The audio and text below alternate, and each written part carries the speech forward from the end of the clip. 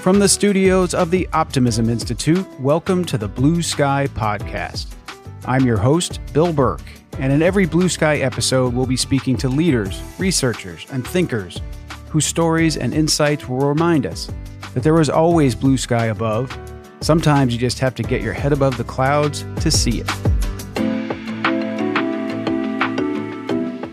On today's episode, we're going to explore the concept of social entrepreneurship. In the past 30 years or so, this field has emerged as an effective and widely adopted practice to address the world's social challenges using traditional business and entrepreneurial practices. And our Blue Sky guest today literally wrote the book about it. Teresa Chahine is the inaugural Sheila and Ron Marcello Lecturer in Social Entrepreneurship at the Yale School of Management. She's also author of the book Social Entrepreneurship: Building Impact Step by Step. Dr. Chahine's research focuses on developing tools to characterize and advance social and environmental determinants of health. And as you'll learn, she launched the first social entrepreneurship program in the context of public health at Harvard University. She was also responsible for launching the first venture philanthropy organization in her home country of Lebanon, providing tailored financing and critical management support to social enterprises serving marginalized populations. Before coming to Yale, while working at Harvard's T.H. Chan School of Public Health, Teresa won the Harvard Humanitarian Initiative's inaugural Elizabeth T. Weintz Humanitarian Research Award in 2016 and the Emerging Leader in Public Health Award in 2017. I hope you enjoy this conversation as much as I did.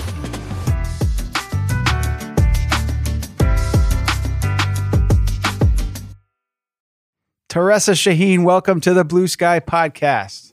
Thank you, Bill. Thank you for initiating this institute, this Optimism Institute. It's so exciting. I am excited about it, and I appreciate you joining me today. I want to start with your background because I'm finding it fascinating from the research I've done. I know that you're originally from Lebanon, and when I looked at your bio, you have worked with the U.S. EPA. You've worked in Lebanon, Malaysia, China, Kazakhstan, Brazil. I know that there are more. I got jet lag just reading your bio. So could you tell me about, your upbringing and how you came to this work and how you found yourself at Yale University ultimately? Oh my gosh, you might regret asking that question because it was a long and windy road.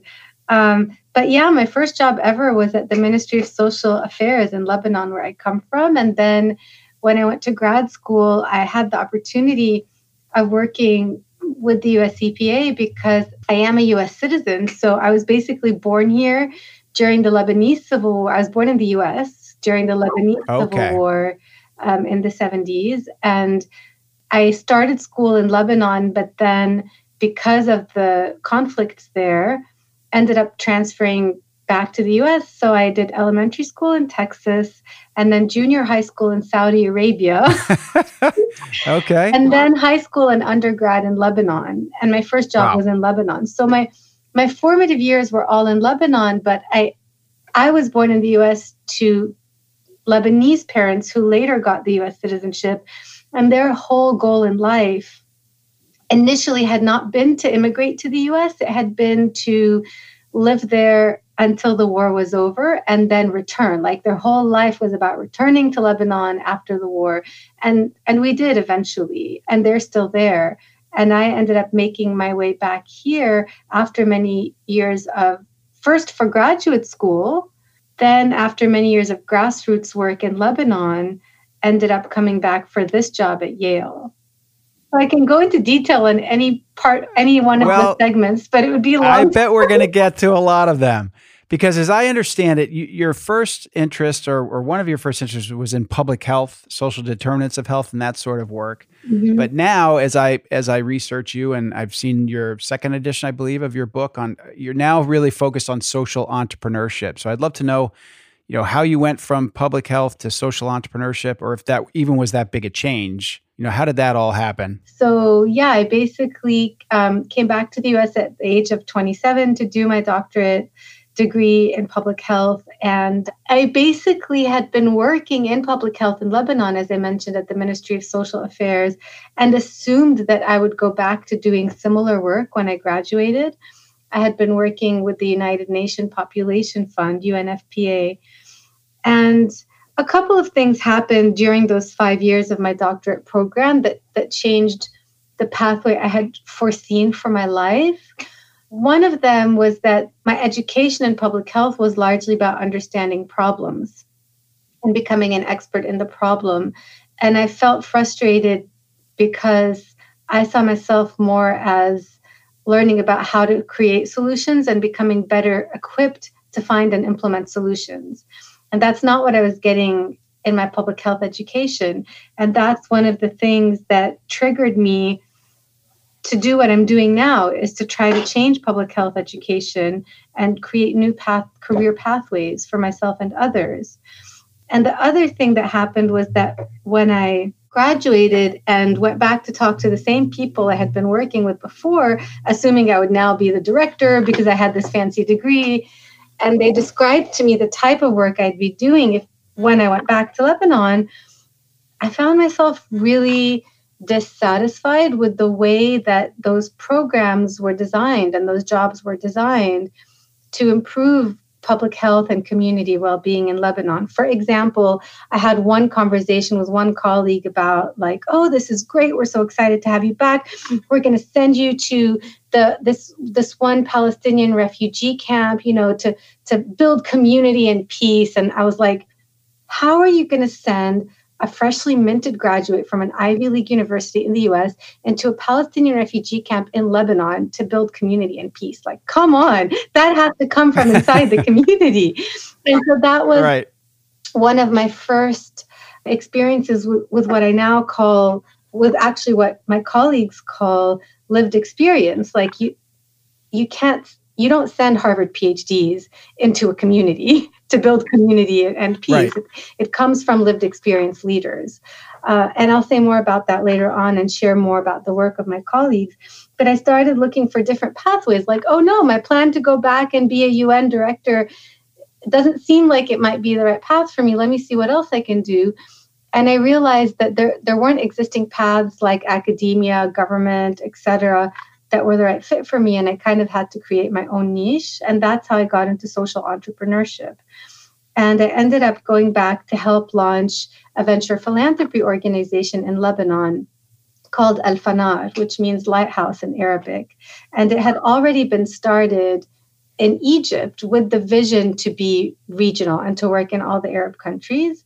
And its theory of change was that civil society in the Arab region, nonprofits, social enterprises, etc., is our best shot at tackling social challenges when governments aren't doing their job and when the private sector is exploiting social and environmental capital. That civil society organizations and social enterprises are actually working on those social outcomes. And so Al-Fanar invests in grassroots social enterprises that are showing results and helps them scale and sustain those results. So I helped launch that operation in Lebanon and led it for many years.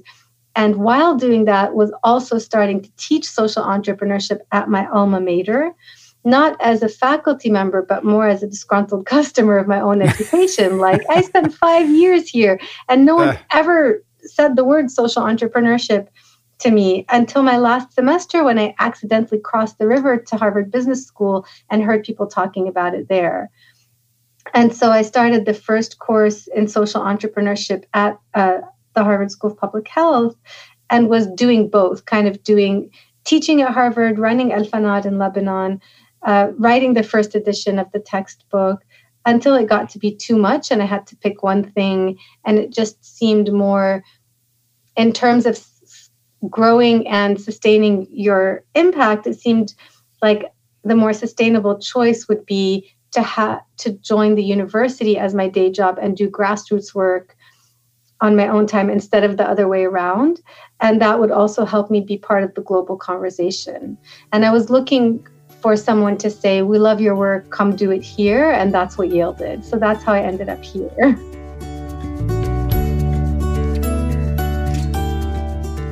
Teresa Chahine took a classically optimistic path towards the work she's doing today. After an education that taught her about identifying problems, she was eager to work on ways to find solutions to them. Unable to find these opportunities in academia, she took it upon herself to help found a venture philanthropy organization in Lebanon. And then, while at Harvard School of Public Health, she learned that social entrepreneurship was being taught at their business school across the river, and decided to start her own class. As we've said before on this podcast, optimists realize the world has plenty of problems, but they're motivated to create solutions. And Teresa has made doing just this her life's work. You mentioned having to go across the river to Harvard Business School to learn about social entrepreneurship. I got my MBA there in 1992, and I don't recall social entrepreneurship really being a thing back then. It was sort of, you're either going to build a business and maximize shareholder value, or join a business to do that, or you're going to be an entrepreneur. And the social stuff was nonprofits and government. So help us with social entrepreneurship, because I'm sure a lot of our listeners aren't familiar with it. I pulled a quote out from your book where you describe it very well, I think, which is social entrepreneurs play the role of change agents in the social sector. And you also say social entrepreneurs act to transform systems, while social service providers act to reduce the negative effects of existing systems. One of the reasons I like that transform system is it seems to me that they're the ultimate optimist. Social entrepreneur has to have, there's a lot of leaps there. So could you talk to us about what is social entrepreneurship and why are you so excited and passionate about it that you've written textbooks about it? It's basically, to put it in very few words, it's basically being entrepreneurial about creating social change. It's giving yourself permission to see the problem and to create a vision about how things could be different, and also to see yourself as part of implementing that vision and making things different. And the definitions that I refer to in the textbook come from the work of Greg Dees, who wrote The Meaning of Social Entrepreneurship in 2001, I believe. And then Sally Osberg and Roger Martin, who created this distinction between social entrepreneurship and social service provision, which is helping people survive in the existing system as compared to changing the system.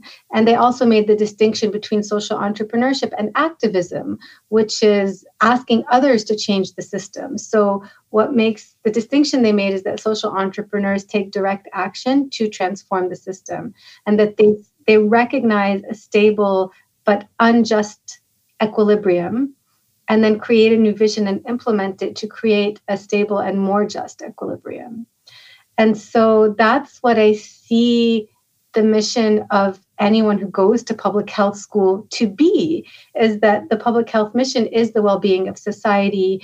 It is that everyone should have equal access to the conditions that would allow them to live healthy lives. And that's where the social and environmental drivers of health, the factors that really determine our health outcomes, come in, like our education, our occupation, our income, our race, our gender. Those are the factors that we refer to when we say drivers of health, which are otherwise known as social and environmental determinants of health. And going back to your question about Harvard Business School, it was never really a thing to talk about social change in a business school context. Right. It was about making money. Right. But I think what changed right after you got your MBA is I think that entrepreneurship itself grew as a field around the turn of the century, the turn of the millennium, like with all the .com entrepreneurs and the internet, Silicon Valley growing. I think a lot of those really successful entrepreneurs, like the first employees of PayPal, for example, one of the first employees of PayPal founded an organization in the early 2000s, or co-founded it, called Kiva.org, Kiva, which used that same technology to help people provide microloans to others living in poverty across the world. That was one of the first examples of social entrepreneurship. It was people saying, we have all these skills to practice entrepreneurship, and we've built these successful, profitable business. Now let's turn our talents to solving social challenges. And that was the time when the Millennium Development Goals were released in the year 2000, when the global community got together and said, let's eliminate poverty, let's eliminate hunger, let's eliminate maternal child deaths, all the things that we don't believe have a place in the 21st century. We're going to make a global agenda to tackle them by 2015. Now, I graduated from undergrad in the year 2000, and so the Millennium Development Goals really informed my career and my life mission and path, as they did for many people in my generation. And I think when we turn to the traditional trainings and disciplines and jobs that were out there in our grad school and our first jobs, we realized that many of them didn't provide a path to achieve the Millennium Development Goals by 2015. We really needed to accelerate progress. And I think having an entrepreneurial mindset and skill set to question the status quo and find new ways of doing things differently is a huge part of what's needed. And that's what gets me excited about social entrepreneurship.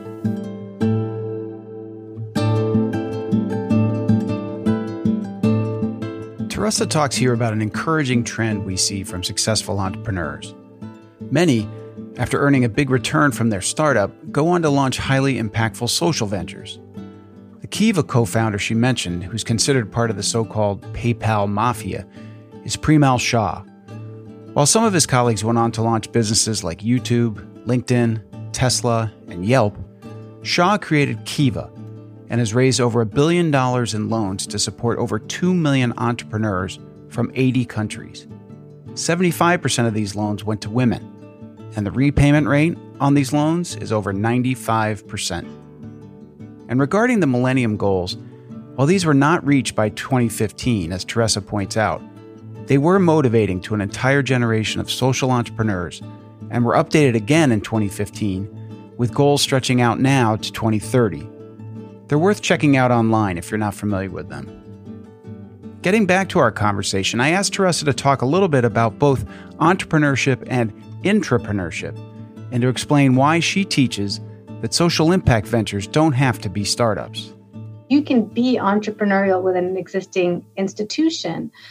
And this applies to people at all stages in their careers. Right. I think people who are in advanced stages in their careers have access to so many resources. If they're now powerful executives, I don't want them starting something new. I had the CEO of a Fortune 50 company when I first came to Yale ask me for advice about starting a nonprofit. And I was like, really? You're going to start a nonprofit? Like, is that what we need? Another nonprofit started by another millionaire? Like, if you can make one small change in your company as CEO, that will likely have a much greater impact than any nonprofit you're going to start. So focus your attention there. And similarly, when young people who are really feeling so restless and fervent about creating social change ask me, like, how do I start something? How do I get an idea and start something new? I tell them you don't have to, especially when I talk to youth in Lebanon. Like, if you have a job in a bank, then that's great. You've achieved financial stability for yourself and for your family. And that's so hard to do, especially in Lebanon. I don't want you quitting your job to start something. If we all start something, we're going to be competing for very limited resources and none of us will succeed. But what resources can you mobilize as an employee in that bank? How can you mobilize human capital and financial capital and make changes in your internal processes or your external relationships that would create positive social and environmental outcomes in your community? Like, ask yourself that question. And also, I think that in addition to creating those changes within your jobs, everyone has the opportunity to find social entrepreneurs and support them. That circles back to what I mentioned earlier about lived experience leaders. So my first year at Yale, I met a colleague, Baljit Sandhu, who lives in the UK and who was starting something called the Lived Experience Movement in the UK, which is now part of the Center for Knowledge Equity. And her whole thing was, there's learned experience, like what we have in these academic institutions, and there's lived experience. Like, most foundations will hire an MBA or some other master's person to design and implement a program that serves unhoused people, or people with substance abuse disorder or something that they've never experienced. Why don't you hire a formerly unhoused person or someone who has experienced substance abuse disorder and pay them to design and implement a program? And so it's about valuing that lived experience and recognizing that change happens from within a community. So that really influenced me and put words to what I had been struggling with for many years in my work. And there's even a third area you describe, which is extrapreneurship. Right. And you have a, I don't know if you came up with this, but you write in the book about collaborative jujitsu. Oh, yeah. Describe that to us. Okay. I did not come up with collaborative jujitsu. So my students and I did come up with extrapreneurship as a way to jokingly refer to collective impact initiatives of various formats in class. And then one of my students Googled it and other people had been using it. So that was reassuring. But the concept of extrapreneurship is that regardless of whether you start something new or whether you're innovating in an existing institution, you will only be able to change so much in the world if you constrain yourself to the boundaries of the organization you're working with. You need to think and act like an extrapreneur and innovate beyond the boundaries of any one institution, whether it's your startup or an existing institution. And this refers to many different formats of working collectively. It can be public-private partnerships, collective change, collective impact initiatives, distributed entities like Catalyst 2030. There's so many different ways to think beyond the boundaries of any one organization. Right. And so both entrepreneurs and intrapreneurs need to think like extrapreneurs, think and act like extrapreneurs.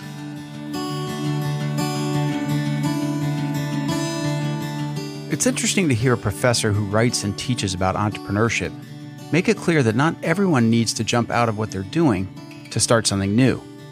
But she does encourage us all to think about what we might be able to accomplish within the confines of our current work environment. And the entrepreneurial mindset strikes me as a uniquely optimistic one, thinking about and addressing problems with a sense that there are, as Teresa says, no constraints. I next asked Teresa if she could point to a favorite example of social entrepreneurship at work here in the United States, a founder or an organization that she would advise her students to study or emulate. One of my favorite examples is the Daily Table. I think it's the first episode on my podcast, Impact and Innovation. And I speak with Doug Rao, the founder, who was the president of Trader Joe's, the supermarket chain in the US. And I think he worked there for 30 years. I don't know if you've ever been to a Trader Joe's, but every time I go there and try to buy an apple, the person at the cashier will be like, "Oh, there's a little bruise on your apple. Do you want to go back and get a new one?" And I'm like, "No, I picked this apple. Let me pay for it." and Doug was frustrated by the amount of wasted food, like that apple with the bruise. I think 30% of fresh produce in the US and globally are wasted, which is an environmental disaster and a social disaster because we have so many urban areas where people don't have access to fresh produce. And that is one of the leading causes of obesity, hypertension, diabetes, and other chronic diseases in the US. And so he saw a solution that would help bring those two problems together. And his initial idea was that he would take that wasted food from supermarkets, it would be donated to him, and if he formed a nonprofit, it would be a tax write-off instead of throwing it away. And then he would sell it at low cost because he had zero procurement cost in these urban areas. He got pushback that people just conceptually didn't get it. They thought he was selling people's leftovers and unwanted food and like other people's trash. Right. So he had to go back to the drawing board and iterate his business model. And he eventually found a viable model where he would go to people who sell to the wholesalers. Like at 9 a.m. after Costco and Walmart were done buying food from their sources, Daily Table would show up, buy whatever's left for almost nothing, but they were paying for it to get over that communications angle and misperception. And then they would have almost zero procurement cost, and they would be able to keep their costs low to sell fresh fruits and vegetables in urban areas. And there were so many angles that he needed to adapt based on community preferences, values, and needs. Some of the things he learned include that poverty is not just lack of money, it's also lack of time and knowledge. There's poverty of time and knowledge. So the example he gives is that, Harvard had a study where for $250 you could create a healthy meal to feed an entire family, but that had assumptions that someone has time to go find the ingredients, has knowledge and time and bandwidth to soak those ingredients overnight, etc., prepare them. And he gives the story of a typical customer who's a single working mother holding more than one job to feed more than one child. And when that person arrives in their home at 6 p.m. every day, they need to have food on the table instantaneously. So it's going to be either a bucket of KFC, or if there's something at a comparable price and convenience and taste at daily table, then that person might consider buying it. So he didn't just sell fresh produce. He hired a chef from that community to sell prepared foods at lowered price. And that also got around the challenge of having an ever-changing inventory, because you don't know what you're going to be able to buy each morning. So he just had to iterate on so many levels, but he has made it work. And he, I think, has opened his third branch so far. And again, his goal is different from what it would be in commercial entrepreneurship. He's not looking to set up barriers to entry, or have an unfair advantage. He wants people to copy this model. He's not hoping to scale to every city in America. He's hoping to demonstrate a proof of concept and to find new ways of leveraging resources and change the supply chains. And he also recognizes that there are food policies that have created the food apartheid that we experience in these urban settings, and that level of policy change and systems change is also needed. So each person is innovating at a different level and recognizing that innovation is needed really across sectors to create the long-lasting changes that we need.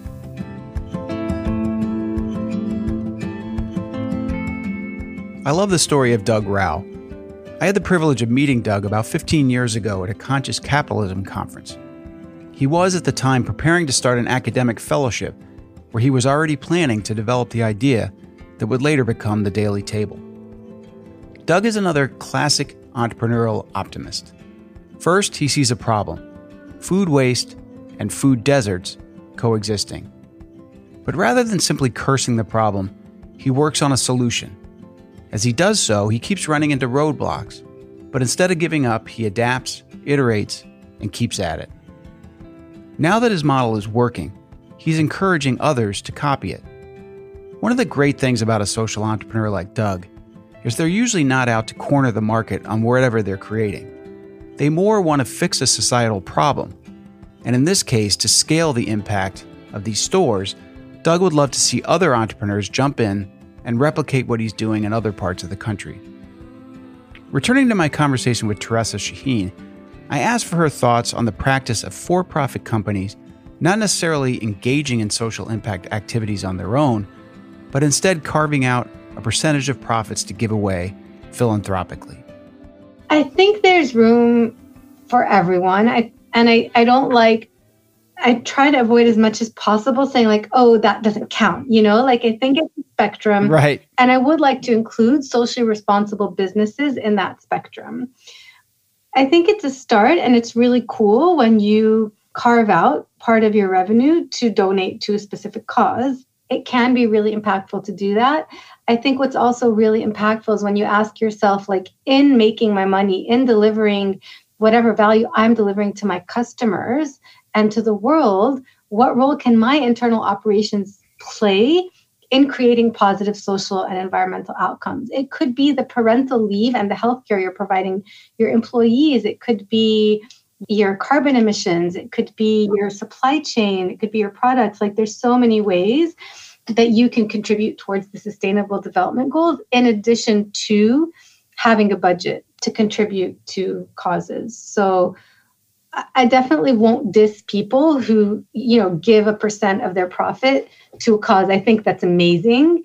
And Yep. then I think if you're that amazing, then I challenge you to do something in your that's in line with your economic growth that also will result in you creating that social and environmental outcomes yourself.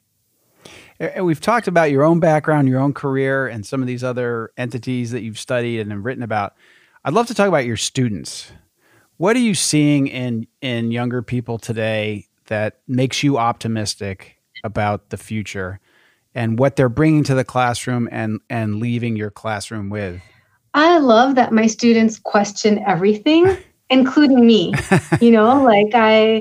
I'm going to give you an example that will probably annoy most listeners, but I think you have to annoy people when you create change, okay? And change can be anything. So an example that a lot of my students really work on diversity and inclusion. I mentor entrepreneurs, and I keep getting entrepreneurs that are starting companies that work on that in one way or the other. And when I first started teaching here, I would say you guys a lot, because most people do, especially people my age.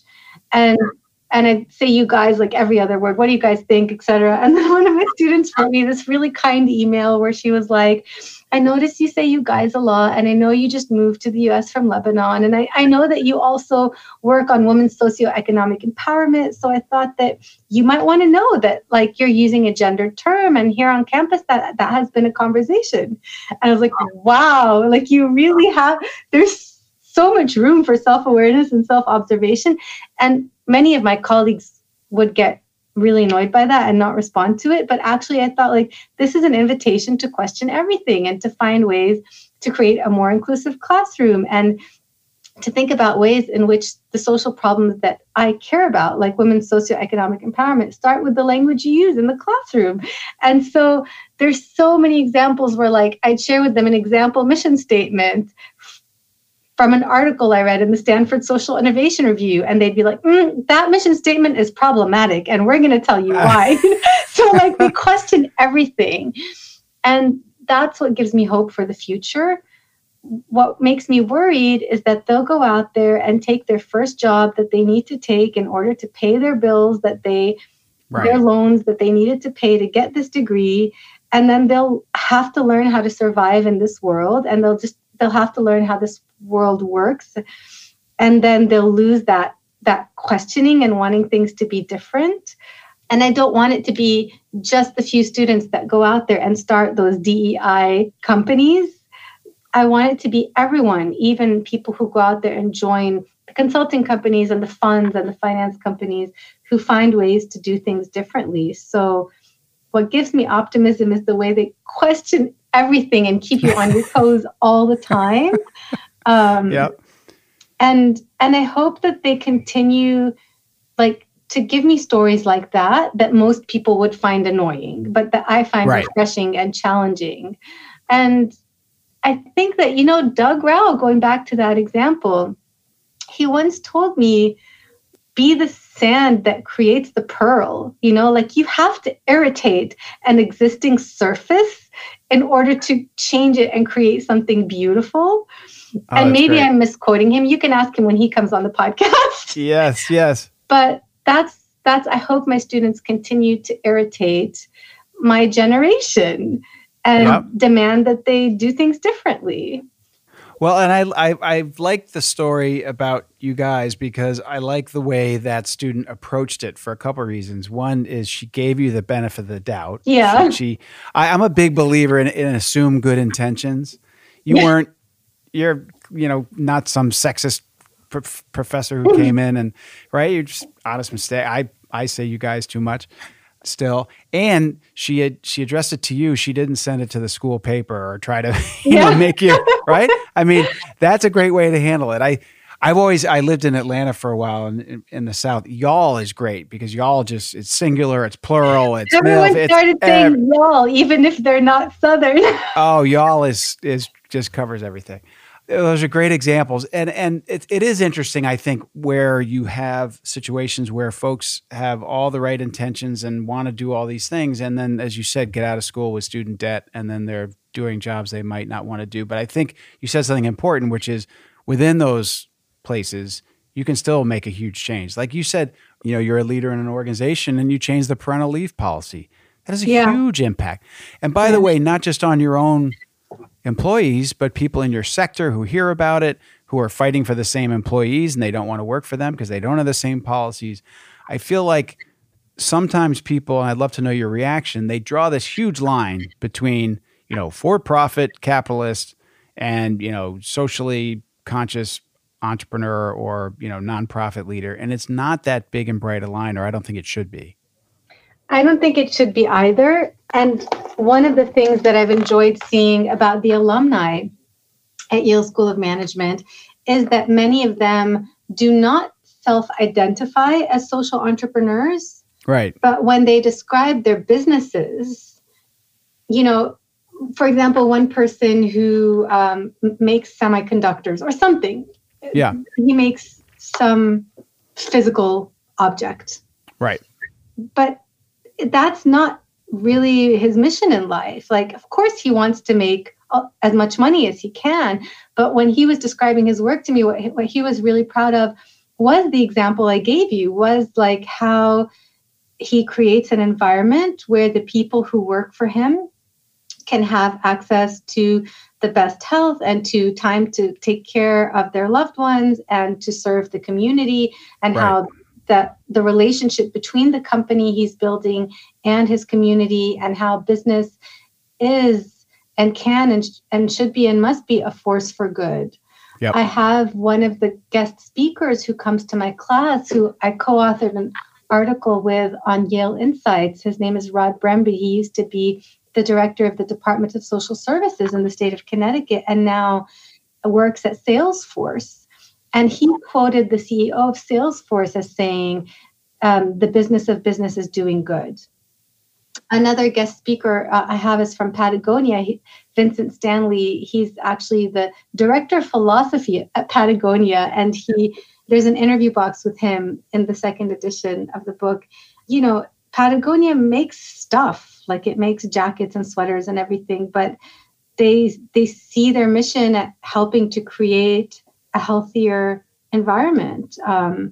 So I do think that all the social enterprises in the world, their impact won't amount to a drop in the bucket compared to if existing businesses that don't identify as social enterprises have a mission that's in line with their economic growth, is to also help create social and environmental growth. And back to your students, my sense is too, especially younger people, they don't want to work someplace that doesn't have a purpose of some sort that they can feel good about. That's absolutely true. And that's another way that businesses are competing for employees and for investors. Absolutely. It's a huge generational change, from my parents' generation to your students' generation. That's probably at least 2 generations, but those are big changes as folks head out into the workplace.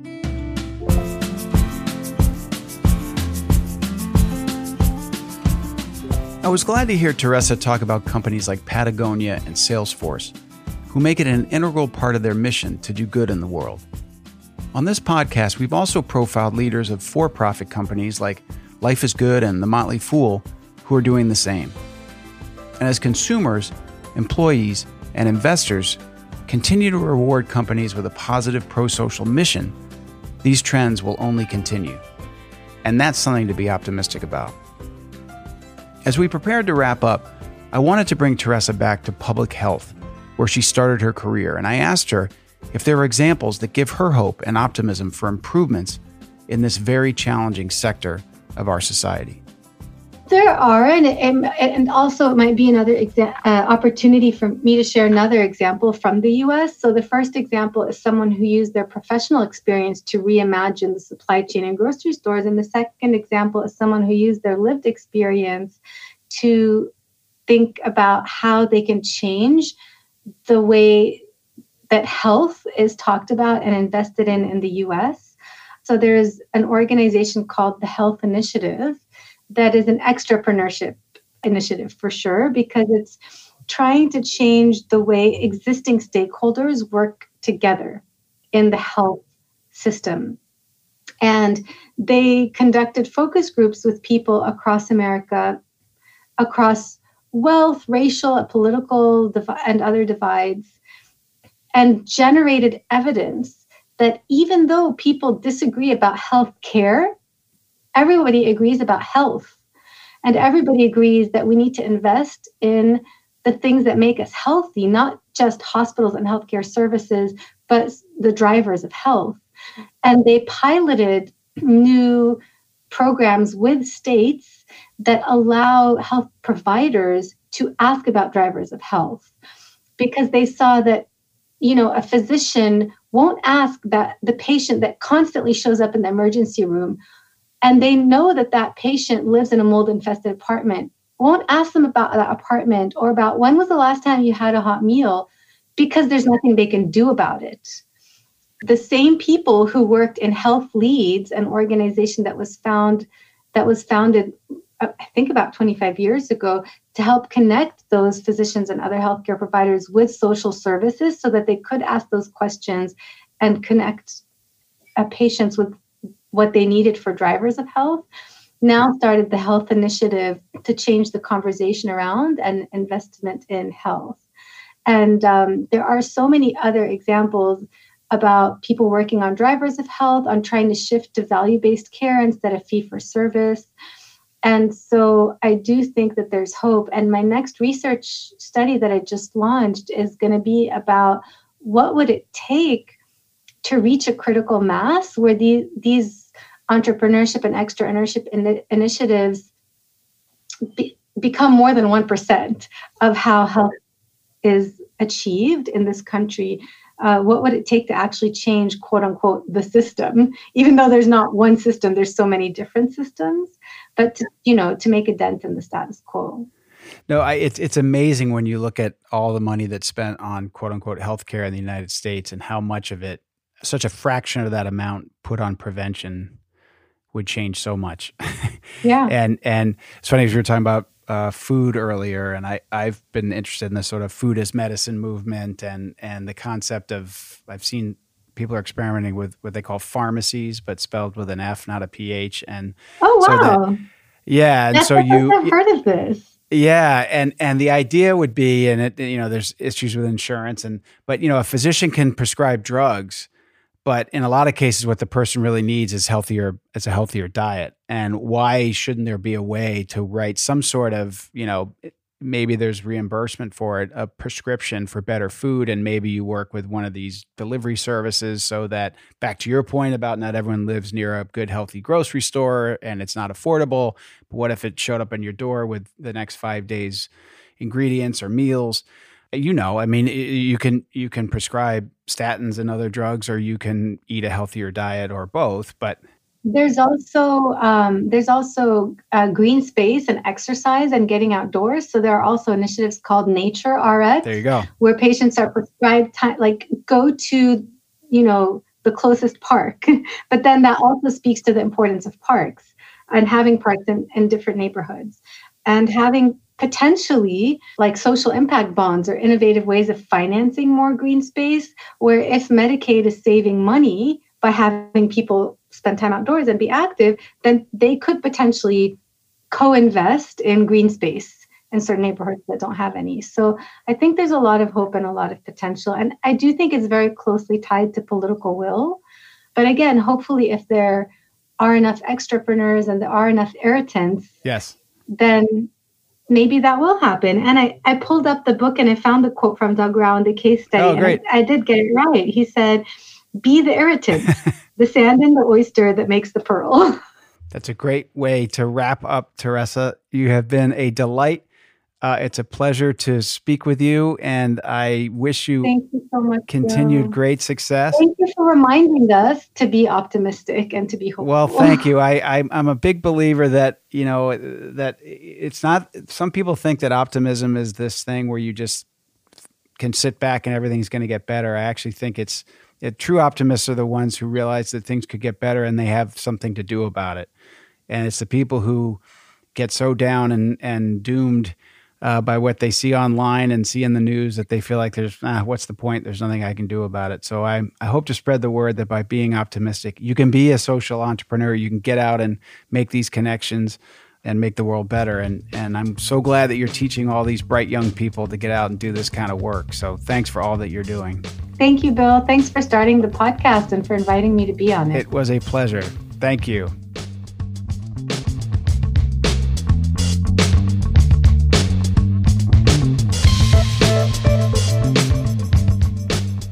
I hope you enjoyed this Blue Sky episode with Teresa Chahine, and that in addition to helping you feel more optimistic about our future, specifically in the field of entrepreneurship and public health, that you might also be inspired to be the sand that creates the pearl, to stay active and involved, and as Gandhi is often credited with saying, to be the change you want to see in the world.